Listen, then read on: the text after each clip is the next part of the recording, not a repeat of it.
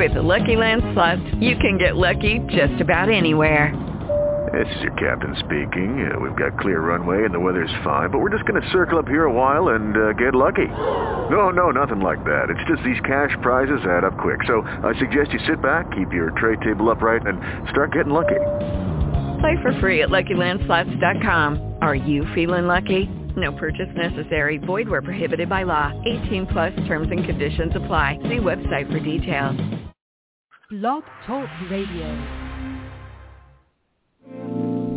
Hello, and welcome to Speak On It, History and Genealogy Conversations with Janice and Sherikana. We invite you to join us on Thursdays at 8 p.m.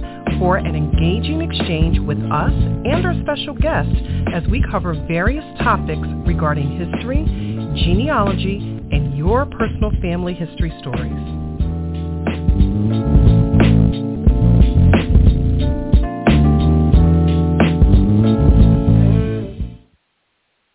Hello, I'm Janice Gilliard. And I'm Sherikana Feliciano.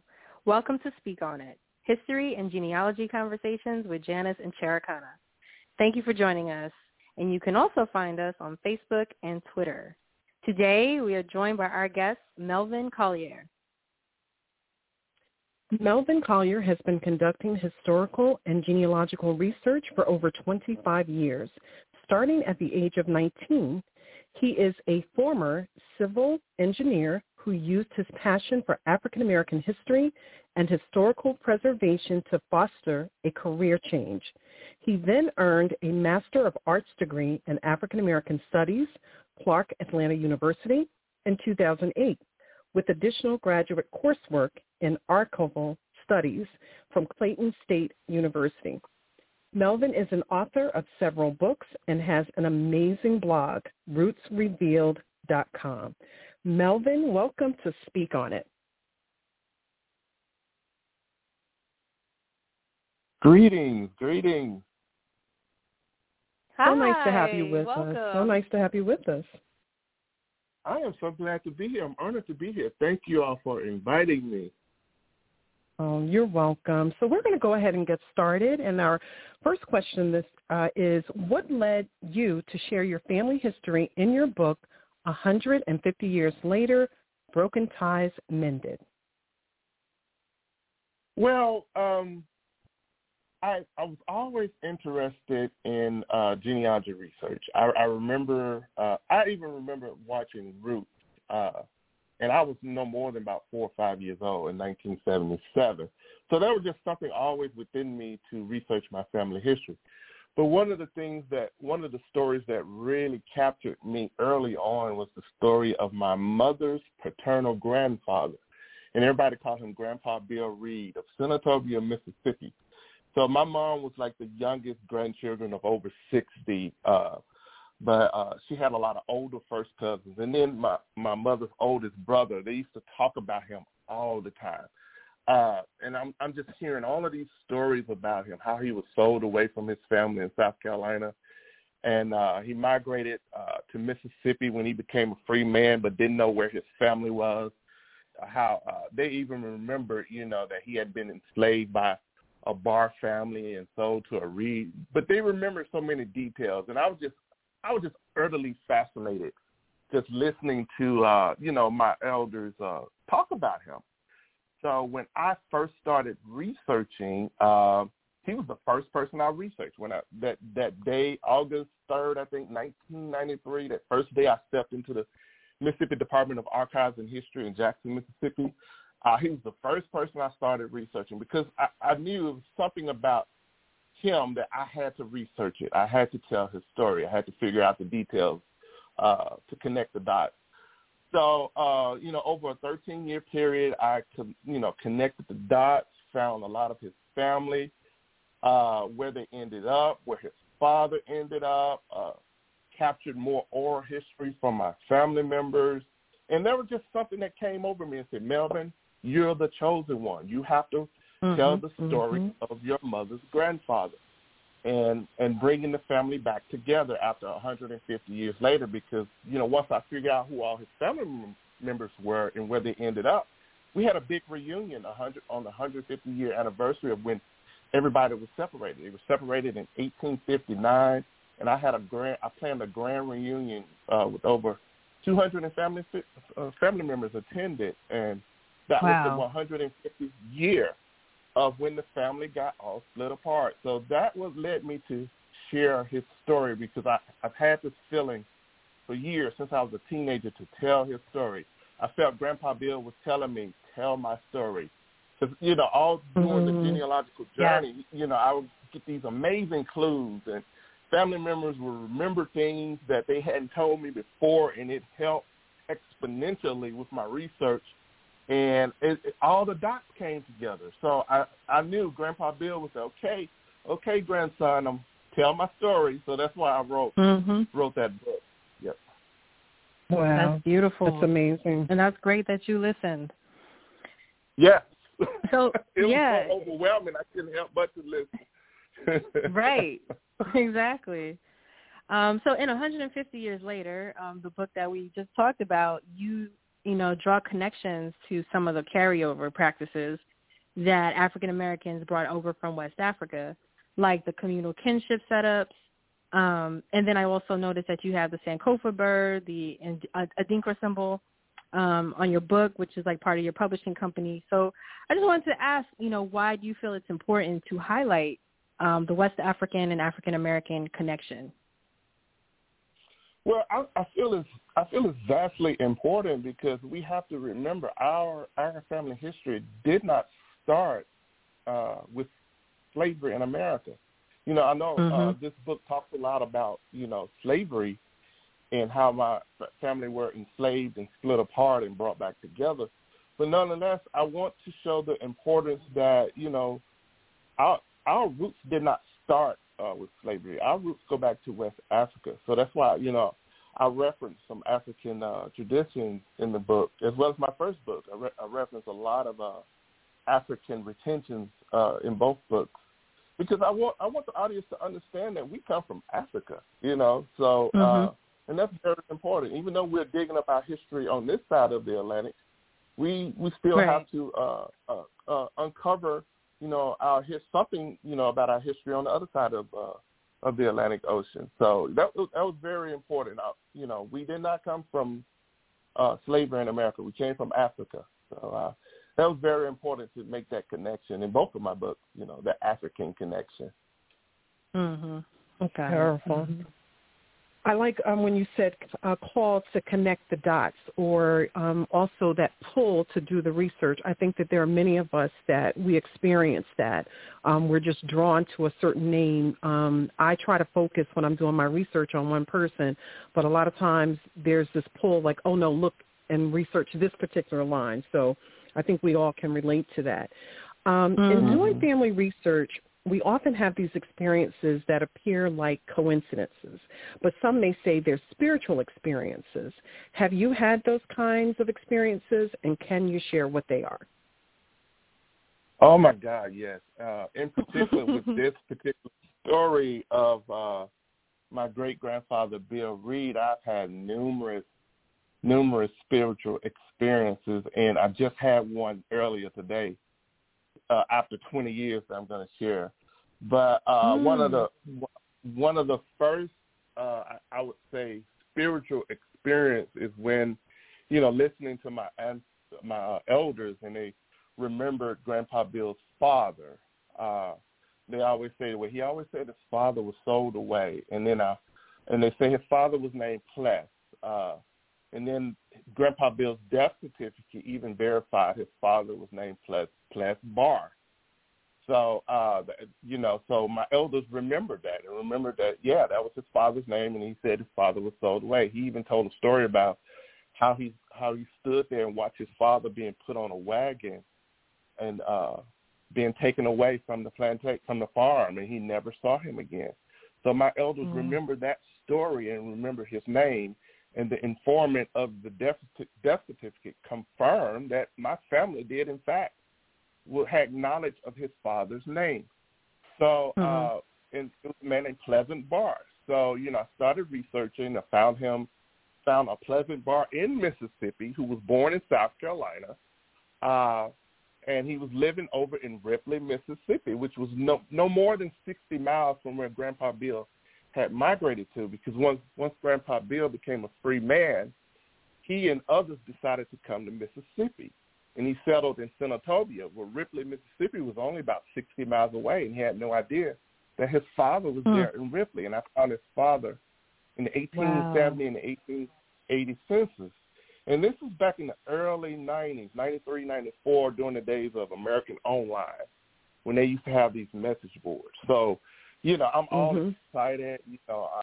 I think this is my Pleasant Bar, so I posted a message on American Online, and probably not a day later, a lady named Angela Walton Raji recognized the name. So long story short, lo and behold, Pleasant Bar remarried after he was sold away to Ripley, Mississippi. He remarried to Angela's great-great-grandmother, Amanda Young. And as you know, Angela is a very well-known genealogist for over 30, 40 years. She is. So it was just amazing. That was one of the first spiritual experiences.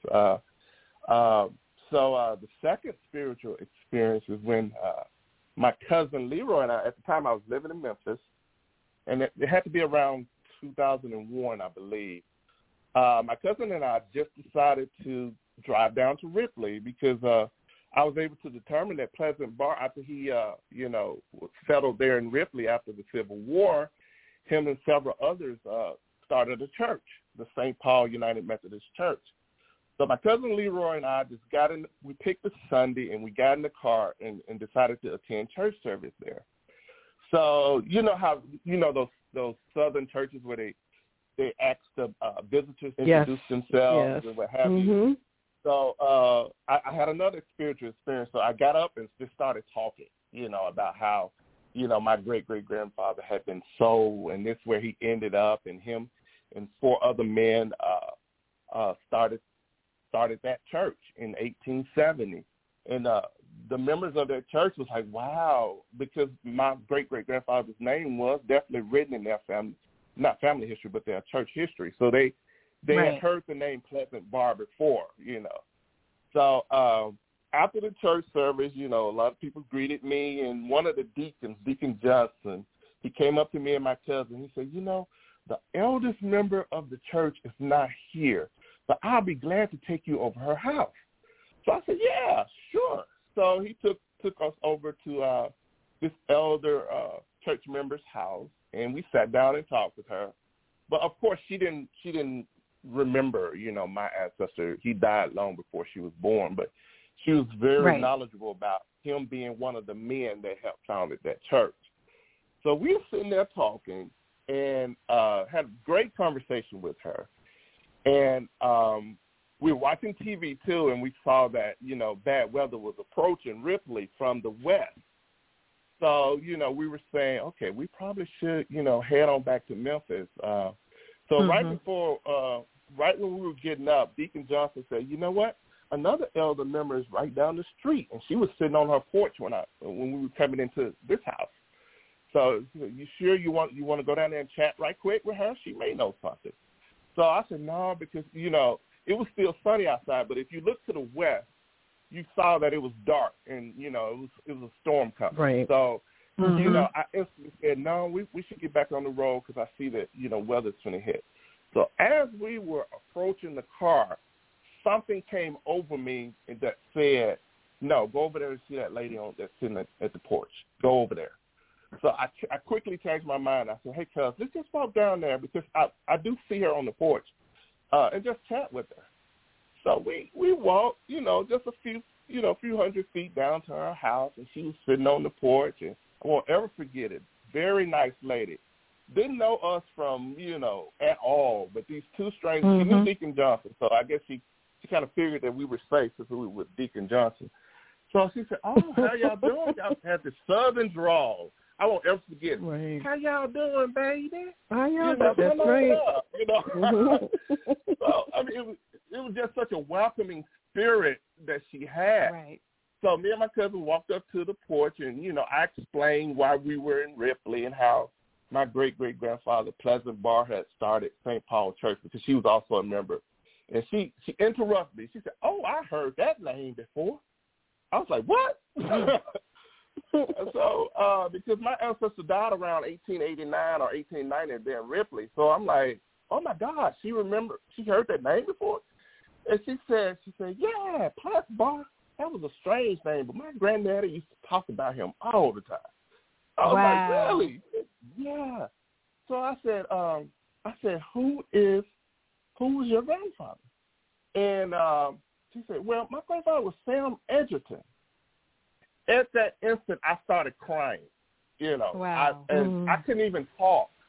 And Miss Rogers, I'm sitting there shedding tears, and she probably wondering, why is he crying?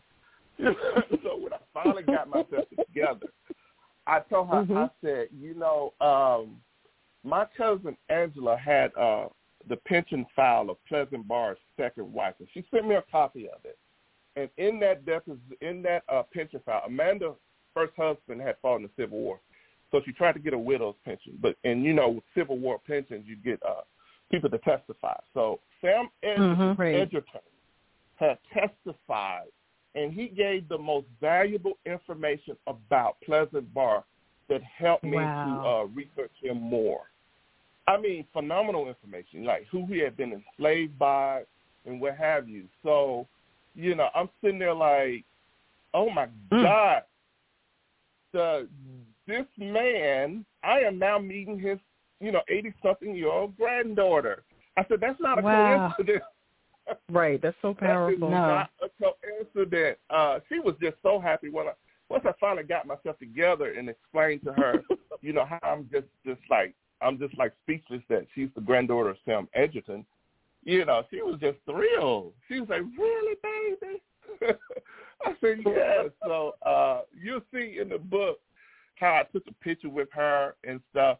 But guess what? I knew I was going to talk about this, so I had another spiritual experience earlier today.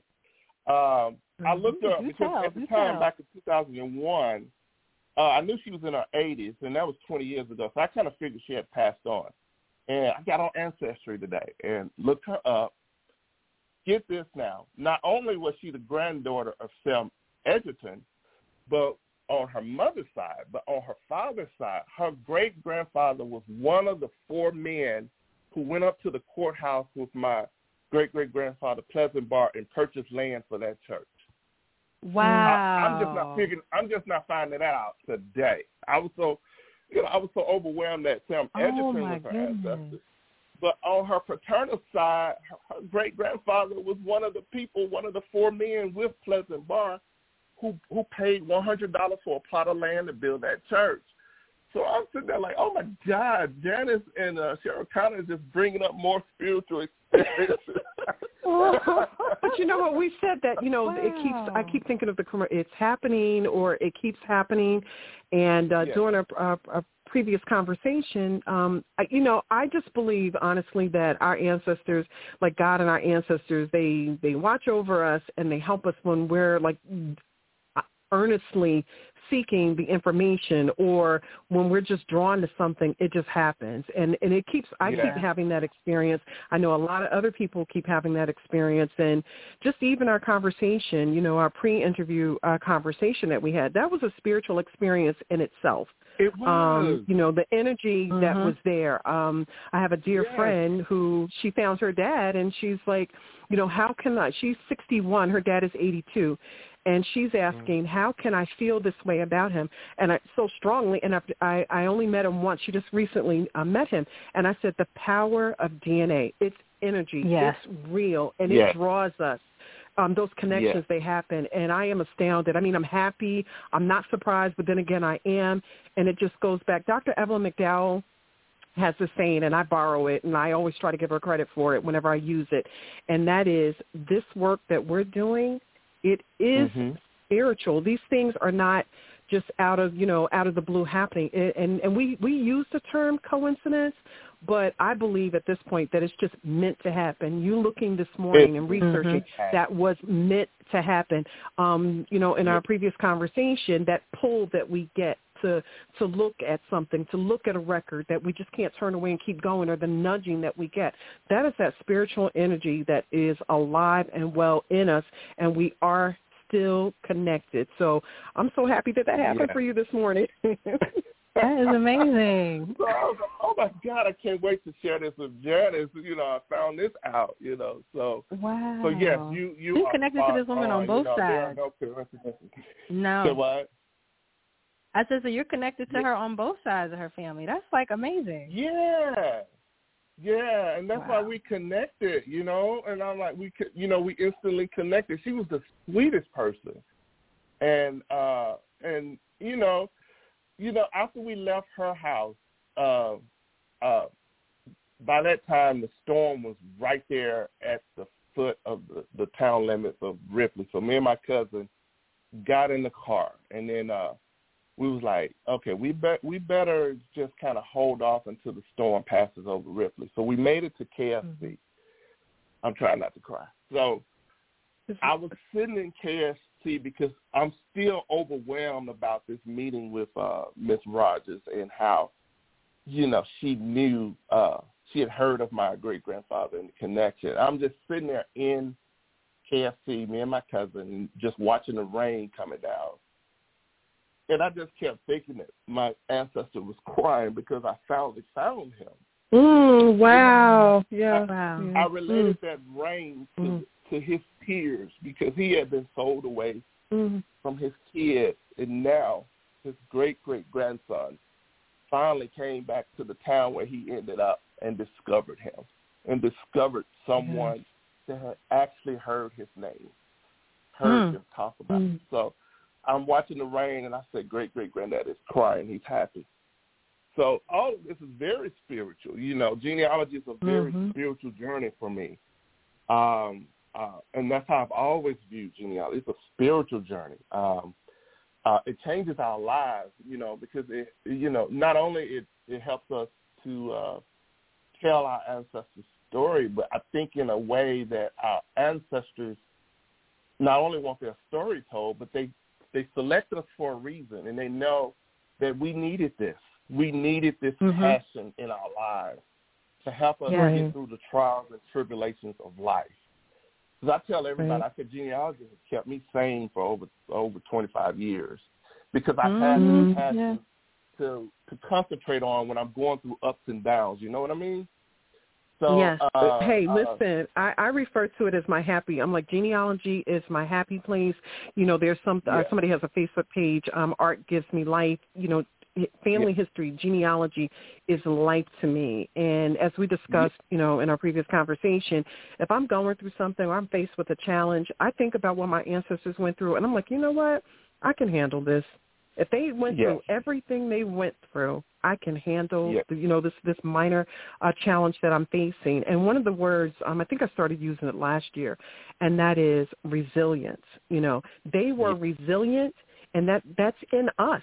It is in us to be determined, to keep going, to press on, to make our way. I mean, God is with us. We're people of faith, so God is with us. And then the spirit of our ancestors is with us. And I just believe it's real. And like you said, for me, it just brings me peace when I'm researching or I find something about them and I can tell their story. And I keep telling people, I said, last week we had Kanika, Kathy Lynn Marshall Kanika on, and she said, in our pre-interview, it was so powerful.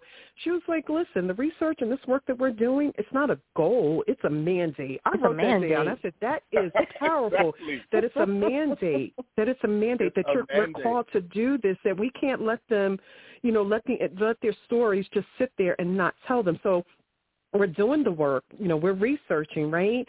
And then we're documenting, and then it's like, okay, well, you just can't sit there. You have to share it. You have to share it. Right. I did something for the kids in my family on a family Facebook page that we have that has over 300 members, and I said, when your children go to school and they learn about the American Revolutionary War, the Civil War, any war in this country, you let them know it's not, oh, that's their history, that's someone else's history. I said, that's our history. I'm able to document that we were there. We were there in the past. We're still here, and we're gonna be here. And we have to let them know that, you know what, we are a force to be reckoned with. Our history is important, and it matters. It matters. Yeah, so I'm not here to preach, but anyway. You just brought up an excellent point. I remember it had to have been like over 15 years ago. I went home to Mississippi, to spend the weekend with my family, my parents, and, they're still in Mississippi. So I go home some weekends. So I think at the time now I was living in Atlanta, and I drove home for the weekend. So I'm at my parents' house, and my sister and my niece came over, and she was no more than like 6th, 7th grade at the time. So she came in. She knew from early on that I was into history and genealogy. So she came over. I just asked her. I said, "What are you learning in history class, Jory?" She said, "Oh, we're learning about the Civil War." And I said, "Oh, okay. Did your teacher mention that, over nearly 200,000 African-American people fought in the Civil War?" She said, "No, she didn't mention it." "Oh, yeah, we black folk, we fought in the Civil War." She said, "Really?" I said, "Yeah, your great-great-great-grandfather was one of those soldiers that fought in the Civil War." I kid you not, she lit up like a Christmas tree. And she said, she said, "Let me go grab a tablet." And she wrote, I was telling her things, and she wrote it all down. She said, "Oh, I can't wait to go to school tomorrow. I'm going to tell my teacher." Because her teacher had not taught them that. They had not taught, that there were black people who fought in the Civil War.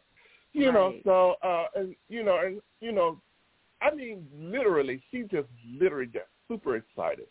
So you're right. We have to, we have to share what we learn, and help not only the current generations, but the younger generations to, personalize American history with the stories of their own ancestors. That's what makes them proud. It makes it come alive. When I started, I never thought that I would find anyone that fought in the Civil War, let alone the American Revolutionary War.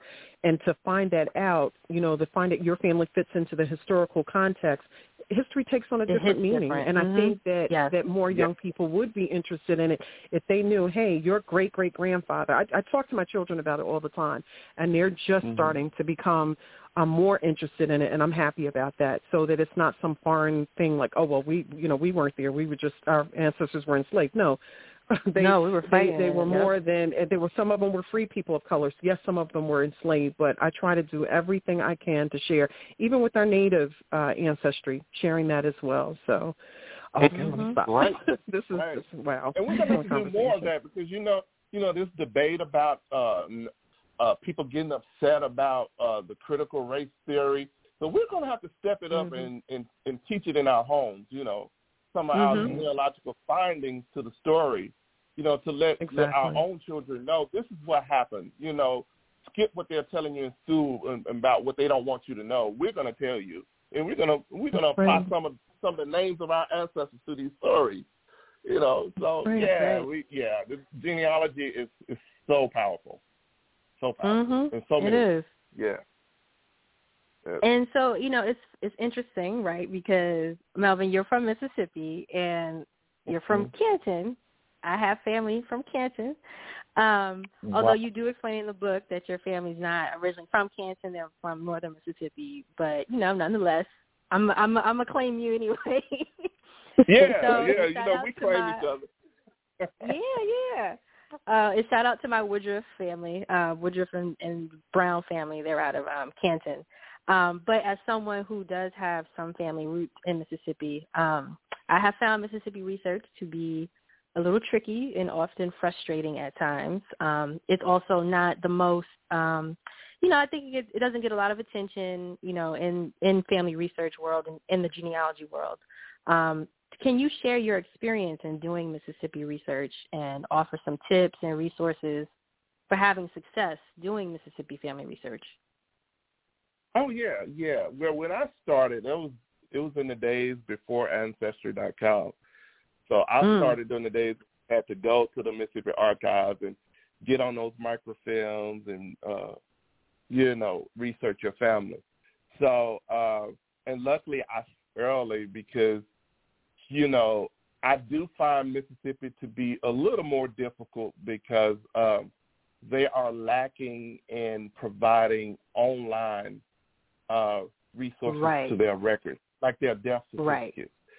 So many, oh my God, it's just so many researchers that can't get to Mississippi need access to those death certificates. I think there's now an index online, but not the actual scanned death certificate. Right. So many need that resource for their research.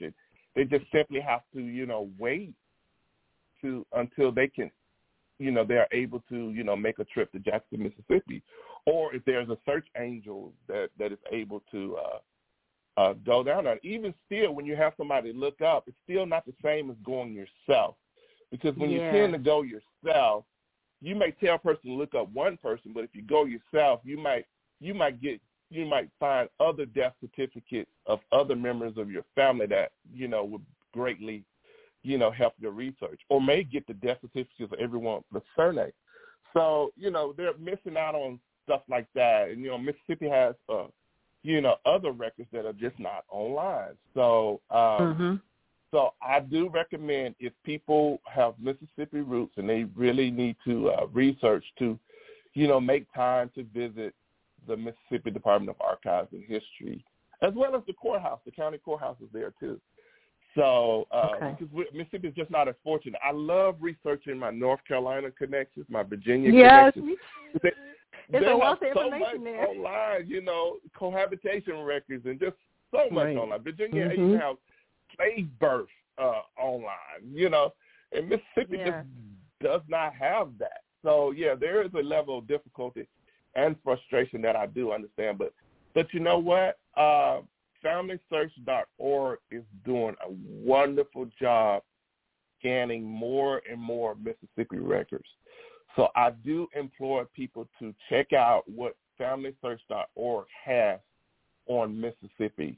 For an example, I've been able to get access online of some court records of the slave owner that, if not, I would have had to go to Jackson, Mississippi to get it. Wow. So, they are scanning more county court records. So definitely look at that to see what's now available. Some people may actually be surprised that their family, their records that they need are probably on FamilySearch.org now and probably gotten there within the past few years. So that's going to be a big help, because they are continuously scanning more and more records, FamilySearch.org. So definitely, I tell people, definitely check that site because even some of the county marriages from Mississippi are now I found on FamilySearch.org. So that's been a great resource and a great help to Mississippi researchers. So those are two tips that I do have for, Mississippi researchers. It's funny you mentioned that, too, about North Carolina versus, Mississippi, because I had a same exact thing, because I have another line out of my family from North Carolina, a lot of, deep roots there. And so I was trying to get the marriage license for my great-grandfather, who actually was from Mississippi, moved to North Carolina and married my great-grandmother. And it was no problem getting, the North Carolina marriage license. I got a copy of it. I could see, who signed it. I saw that, her sister was, a witness. I got all the, information. Then I tried to get the marriage license for a Mississippi line for my, second great-grandparents or whatever. And I got so excited. I opened, the mail. I sent out a request, and they were going to send me a letter. And, I got something in the mail. I was like, oh, I'm so excited. I open it, and it's, a current printout. So basically what the person did was they, typed up the information that I guess I gave them and made, a modern printout with, a computer software icon. I was That's like a refund, please. What I had in mind. But, okay. So, there is a very, it's very different. And, there does need to be, there's a need for a lot more digitizing and things like that. But, the advice you give is really, really good. And you've also had a lot of success with oral history, too, and just, like, talking to folks, in Mississippi. Yeah. So, great advice. Thank you for that. Okay. All right. So, Melvin, can you share your story about the connection to your DNA match in Africa and how you ended up traveling there? We'd love to hear your story there. And then also just a little bit about your blog before we move forward. So, DNA match in Africa, your trip to Ghana, and then just a little bit about your blog. Okay. Yeah, sure. Okay. So, in 2015, I went to Memphis for a family gathering to meet some new Edwards cousins from Oklahoma. So we had like that family gathering to welcome these new Edwards cousins from Oklahoma to Mississippi. So we're sitting there, and my cousin, who actually went to Ripley with me, you know, he goes to Africa all the time. And he was preparing to go to Ghana in December.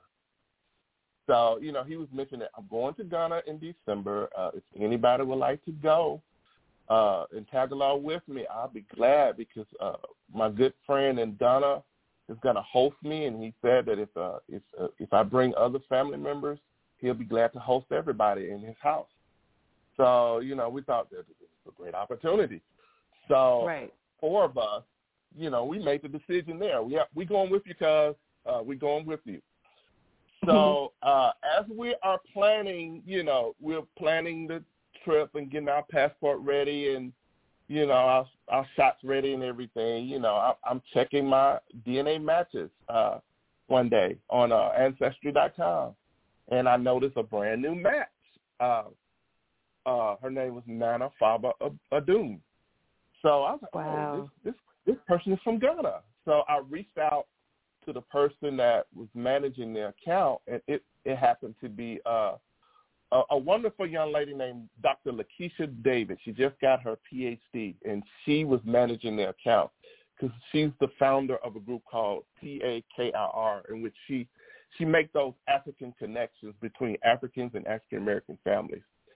So, and she just so happened to have tested this person because that person was her best friend's grandmother. Her best friend is from Ghana, and that was her grandmother. Connecting the dots again. Wow. Connecting the dots. So I reached out and realized that it was Lakeisha that was managing this account. I said, hey, this person is matching my uncle and my mother. You know, it's matching my maternal side. Who is this? And, you know, she said, oh, that's my best friend's grandmother. I asked her to, the next time she go back home to Ghana, to take a kit and test her grandmother. So, long story short, I said, well, guess what? Me and my cousins, we are getting ready to go to Ghana in about 2 or 3 months. And I said, we would love to, you know, meet her when we get over there. And he said, yes, she lives in Cape Town, and I'll see what I can do. So, you know, she got it. She knew other members of that family, and they set it up where, you know, while we were there, we can go to Cape Town to meet her. And we end up meeting like 10 members of her family. We had like a reunion, almost like a reunion, sat down and ate, had a ceremony. I mean, they planned it out. Wow. Well, the host planned it out really well. Because this is a major thing, you know. We are here in Ghana. Now that's a spiritual experience. That would have been a spiritual. And, you know, it was so spiritual. All I could do was just stare at her because I couldn't believe what was happening. But yeah, we met her children, her grandchildren, and we definitely had an African reunion. So that was, I mean, that, yeah, like you said, that was a spiritual moment because that wasn't planned. You know, we were planning to go to Ghana for a week and tour and what have you and come back. But the ancestors had another agenda. They revealed something while we were planning so we could be able to meet our Ghanaian cousins. So, yeah, that was a super moment, you know, spiritual moment. Wow, that's amazing. And now me and her grandchildren, we keep in contact on Facebook and what have you. And one of her granddaughters came to D.C. about 2 years ago, and me and my cousin showed her around. D.C. and what have you. So, we kept the connection going, So, right. We just is that explained on your blog? Time and then that's it. Melvin, real quick, is that explained on your blog? Do you have a story for that on your blog? Yeah, I have it on my older blog. Okay.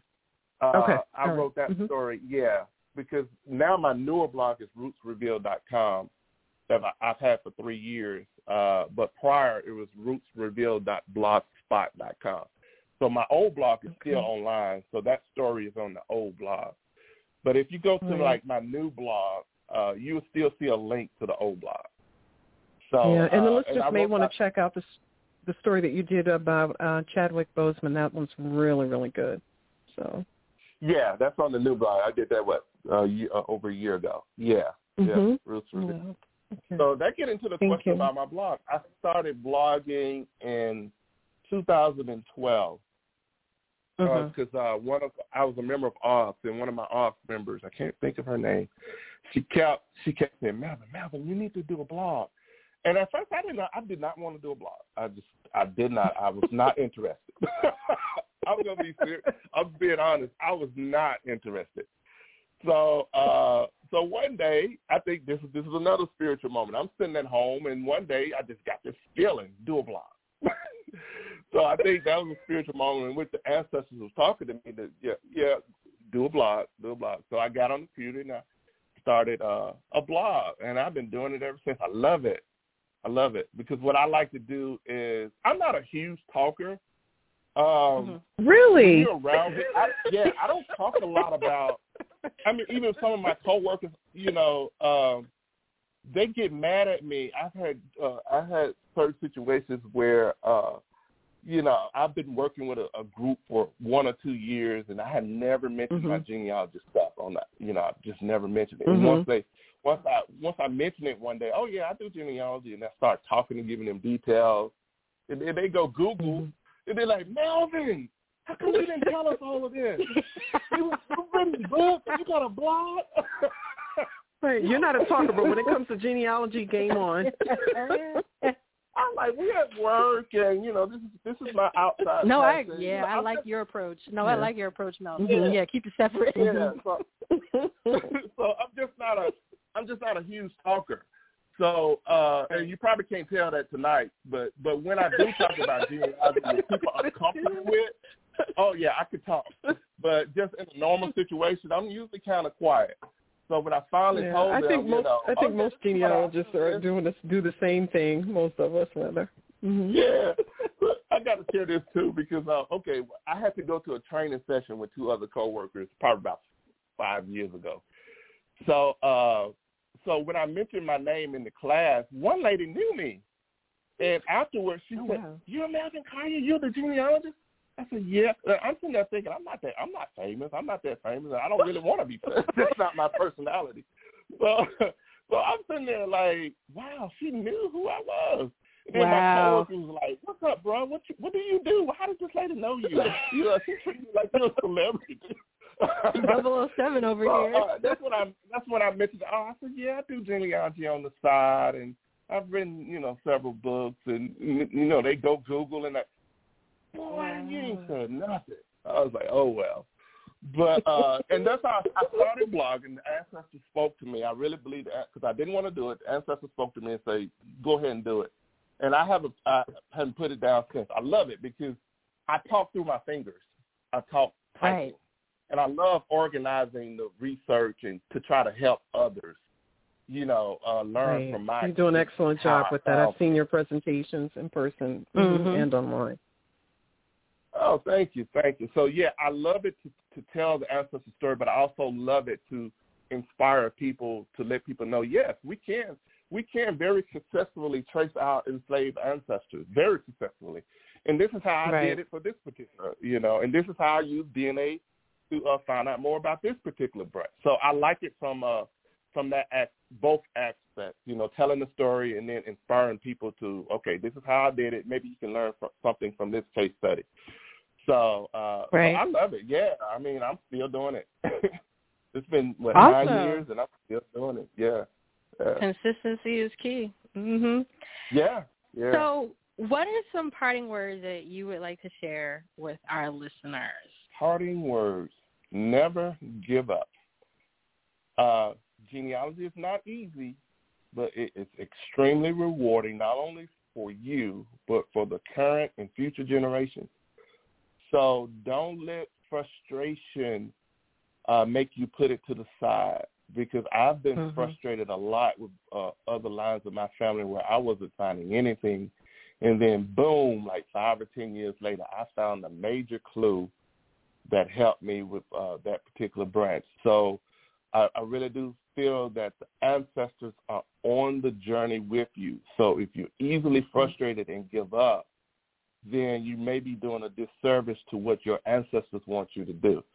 So don't give up. Take a break sometime, but keep at it. Keep learning.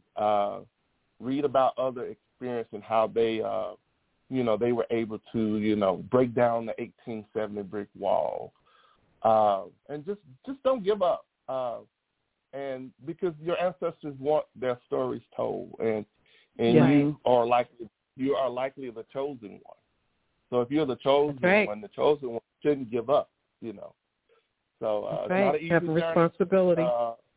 It's not an easy journey, but nothing in life is that's good will come easy. So keep at it. Don't give up. Yep. Well, Melvin Collier, thank you so much for sharing with us and our listeners. We had a lovely chat. You can learn more about him at rootsrevealed.com, which, as you said, will link you also to his older blog. To our listeners, thank you for joining us, and we look forward to sharing with you during our next segment of Speak On It. Speak On It is a podcast and is immediately available to listen to at your leisure. This show is sponsored by Bernice Bennett of Research at the National Archives and Beyond, Blog Talk Radio. Thank you.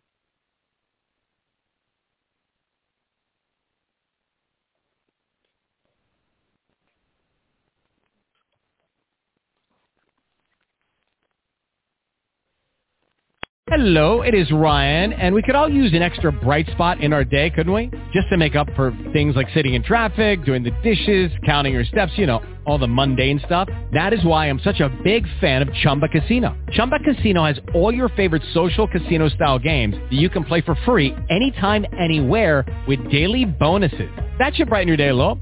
Actually, a lot. So sign up now at ChumbaCasino.com. That's ChumbaCasino.com. No purchase necessary. VGW Group. Void where prohibited by law. See terms and conditions. 18+.